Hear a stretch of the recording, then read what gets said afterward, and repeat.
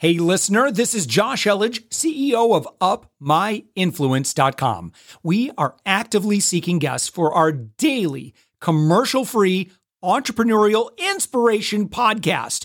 If you know someone who is doing 6 to 8 figures in business, send them our way. Just go to UpMyInfluence.com/guest. Let's get on with the show. All right. Hey, everyone. Welcome back to The Thoughtful Entrepreneur. I'm your host, Jen Amos. And today I have with me the co-founder and CEO of Vinovest, Anthony Zhang. His website is vinovest.co. Anthony, welcome to the show. Thank you so much, Jen. I'm happy to be on here. Yeah. It's a new year, so I thought I'd check in with you. How's 2021 treating you so far? I got to say it's pretty great. So got a new puppy. So a pandemic puppy. Exactly. Like a lot of folks, need some puppy therapy to get through.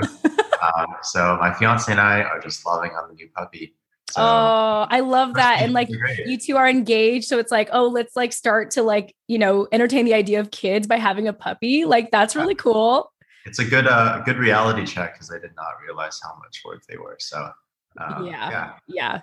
Some people stop at dogs though. Like they just choose to not have have kids after. And right now I just have a dog with my husband, and I jokingly call him my only child because he's just so spoiled. And I think he's thriving during the pandemic because he has separation anxiety. And so like we even tried to train him to be alone, but then the pandemic hit and we're like, okay, I guess we're just never gets all the attention. Yeah, we're never gonna like train this out of him. He's just gonna be this is his life. Like he assumes like we're always gonna be there by his side, and he gets like he really freaks out when we're not around. So it's just anyway. Good luck to you both in raising a puppy, and also congratulations as well because that's a new family member, right? Yeah, absolutely. We love him. So I'm really excited about that. I love it. Well, Anthony, let's talk a little bit about your company. I find it quite fascinating and it sounds like a ton of fun. Vinovest is a wine investing platform that started a couple years ago. So tell us about that from, the early stages, like the idea to now becoming what the company is today. Yeah. So I think it was back in late 2016. I had just sold my first company, Envoy Now. And like a lot of people in late 2016, just caught that crypto bug. So I was really, really into cryptocurrencies. And just through that space, you meet all sorts of interesting people who are investing in different things. And one of those things happened to be investing in wine. And to me, that was just really, really cool because first of all, I didn't know that wine returns had actually beaten out the S&P 500 returns over the past 30 years. So I was like, wow, like why does wine actually go up in value? And when I dug deeper into it, it made a lot of sense to me. So first of all, wine is one of those things that actually gets better with age, right? You have that saying like age is like fine wine. And then secondly, not only does it get better, it's something that has decreasing supply as time goes on, right? Because once you drink a bottle of wine, it makes the remaining bottles that much more rare because you can never undrink it, so to say. Right. So here you have an asset that actually improves over time and also has decreasing supply as demand increases. So the fundamentals seemed really, really sound to me. So I was like, cool, I want to invest in wine. The worst thing that could happen is I'm stuck with a bunch of nice wine, right? It's not like a stock where it goes to zero. So I was like, all right, let's get started. The things that I realized though was that you needed to be really, really wealthy or really, really well connected to actually invest in wine. Because first of all, buying and selling wines at that high level is almost impossible without connections. Having a wine cellar, having the proper storage and climate control and insurance is really, really expensive. And then thirdly, in terms of that selling process, if you didn't have those connections, you'd have to go through a broker or go to a wine auction, both of which you need at least $25,000 to even participate sometimes. So, I kind of hit a wall and I was like, well, I just don't have the funds to be able to do that. I wanted to kind of test it out as a small investment. And it just didn't really sit right with me that this thing like investing in wine that's really been around for hundreds of years, it's only available to someone who's already really, really wealthy. And I wanted to create a solution for myself and for others where it was just much more accessible. So that's where Vinovest comes in.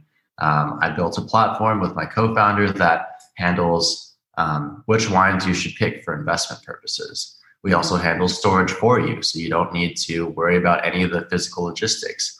And then finally, we built a platform that gives you liquidity, so you can buy and sell at any time. And it's easy as just having like an ETF or a stock. So that's really what we're building here at Vinovest and how it came to be.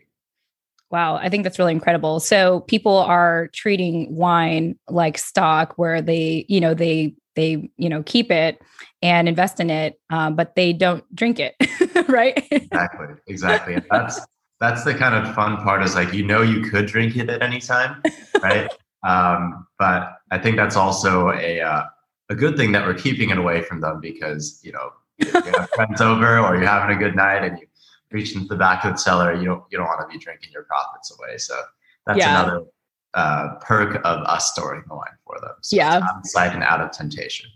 I think that's like so fascinating, because it's this item that is supposed to be consumed, but you discovered, I mean, for one, this has already been, normal that wealthy people or people who are very connected can invest in wine, but I'm like still processing that. I was like, yeah, some people just don't drink the wine. They just keep it, and then they keep it like a stock, like you mentioned.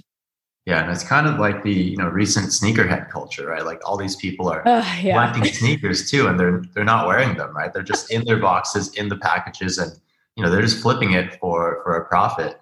Now you're starting to see the same thing with trading cards too, and other things like that. So I think people are just interested in investing in more new things outside of the stock market, and wine happens to be something that a lot of people are passionate about, or at least interested in learning more about. And then when they come to our platform and realize that, hey, this is actually a thing that has been a pretty good investment over the past few decades, they decide to give us a shot. Yeah, definitely. You just reminded me of my ex-boyfriend, where he had an entire closet of sneakers, and like he would wear them like maybe once, but then immediately clean them. And he'd like walk a certain way to not, scratch the bottom of the shoe. And I was like, oh my gosh.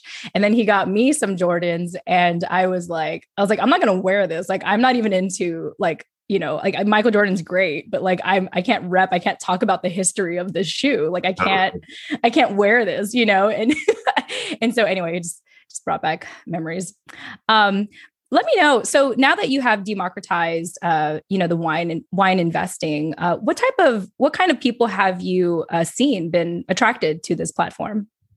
Yeah, so it was actually a little bit surprising. We thought maybe the low-hanging fruit or the initial pool would be like existing wine collectors who just wanted a more tech-savvy solution. But it turns out that it was actually just like everyday retail investors, people who are, maybe millennials or later, maybe they're like early 40s or something like that, where they're understanding the importance of investing and not putting it all into the stock market. So they're actively looking for places to diversify.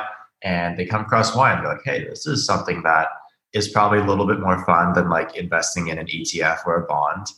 Seems pretty cool. And they just put it in. And so pretty much all of our customers, they've never invested in wine before, or probably even thought about investing in wine before coming across Vinovest. And they're treating it as just like a fun thing to invest in that they can talk about with friends and also make money. I mean, I'd like to say, I was like, hey, so I invest in wine. Like, ask me what that means. Exactly. Like, it's like, no, it's not stock, it's wine. Exactly. Yeah. Well, walk us through that process, Anthony. So let's say, a new investor is interested in investing in wine. What does it look like, or what does that process look like? I guess from the moment they visit your website. Yeah. So we try to make it really simple, because we realize that most people know nothing about wine investing. And we want to keep it so that the amount of decisions they need to make are very, very straightforward. So number one, it's how much you want to invest. Number two, it's how long do you want to invest it for? And then three is what's your risk appetite? So based on those few factors, which I think, any investor should consider regardless of what they invest in, we're able to use our algorithm and then give them a curated recommendation of a portfolio of wines. So just like stocks, there's your equivalent of like blue chips, like really, really stable, steady, like big company like an Apple or an Amazon equivalent type of wine that has a long history, has a lot of price appreciation track record, and it's like a very short bet. So if you're conservative, we're probably gonna get you some wines like that. Mm-hmm. If you're more risky or like aggressive, so to say, there's your equivalent of like emerging markets, right? Like newer wine producers or hotter regions that are more up and coming, but maybe have less of a historical track record. So maybe are a little bit more speculative and risky. And we try to balance people's preferences to their wine portfolios we get them. Mm-hmm. The next step is that we actually go and buy those wines. So we work with a lot of wineries and we then store those wines in warehouses all around the world. They are climate controlled, temperature, vibration controlled, and we also have a full insurance on them. So we really do try to protect the wine in case anything happens to it, because people are treating it as an investment. A bank has your FDIC guarantee. Obviously, there's no FDIC for wine, but we try to create something very, very similar so that people can feel safe knowing that we're storing their wine for them in a location that they'll probably never see. The next thing that'll happen is they can track the price of their wines, see the wines in their portfolio, just like any stock portfolio, right? You log in, you can see the prices, you can see how much you have.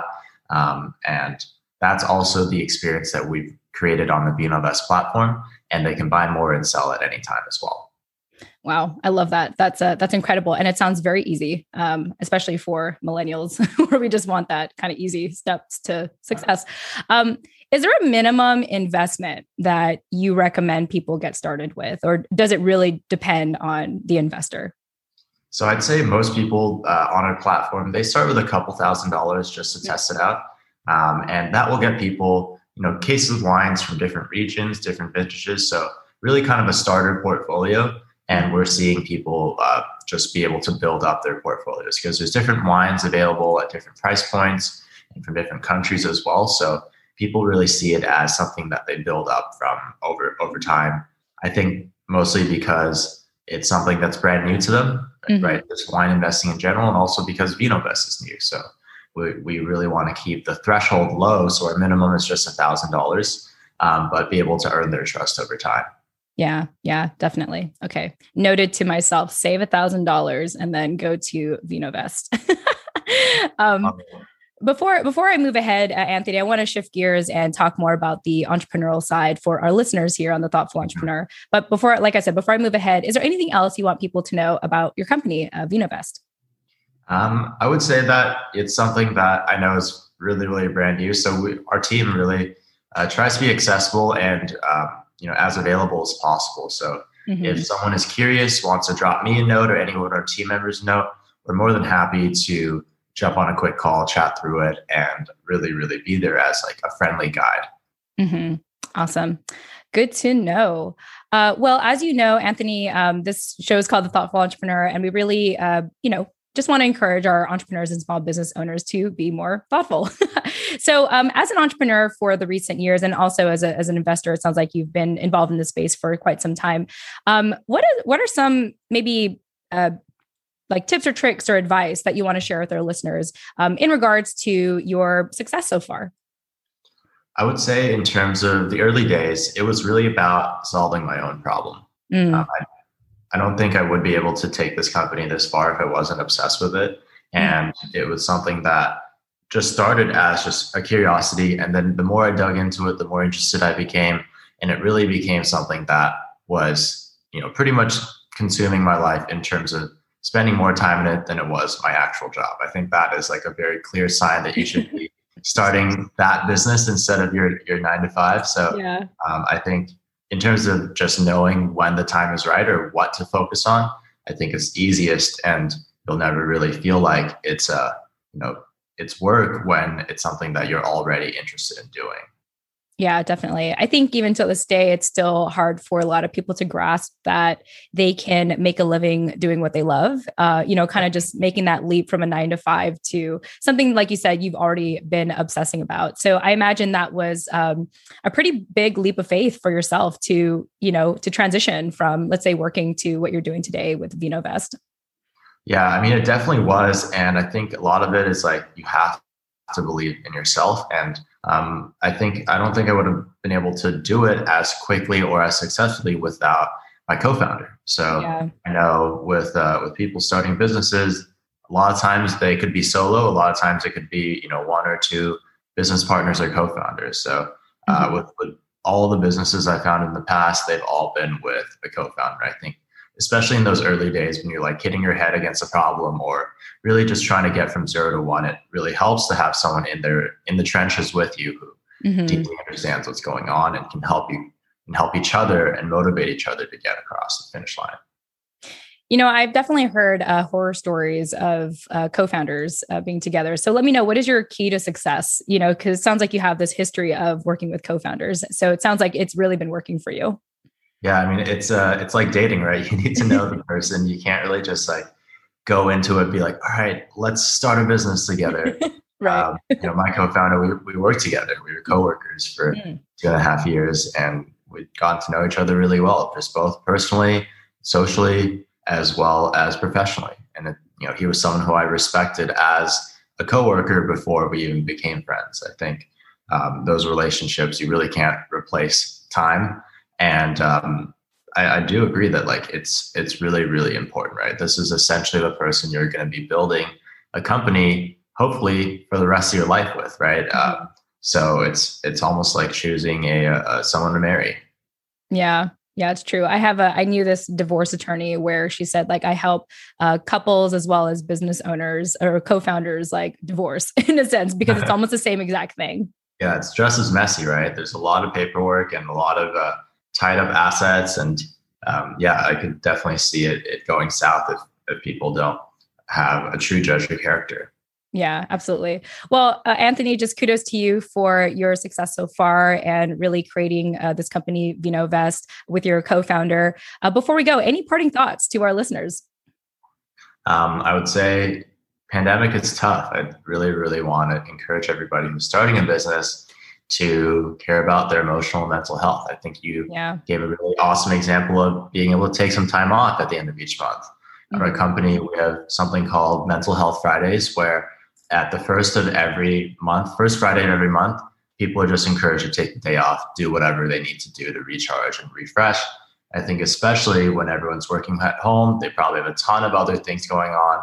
It's really, really important to do that because it's easy to burn out working on something you're passionate about, even if you love it. So take a break and enjoy life sometimes. Yeah, I appreciate that. As I take the last week off of every month, I sort of feel like now that I think about it, it's like, maybe that's just an accumulation of all the times I could have commuted somewhere. It's like when you do Zoom calls, it's just back to back to back to back. I'm not driving from one place to another, right?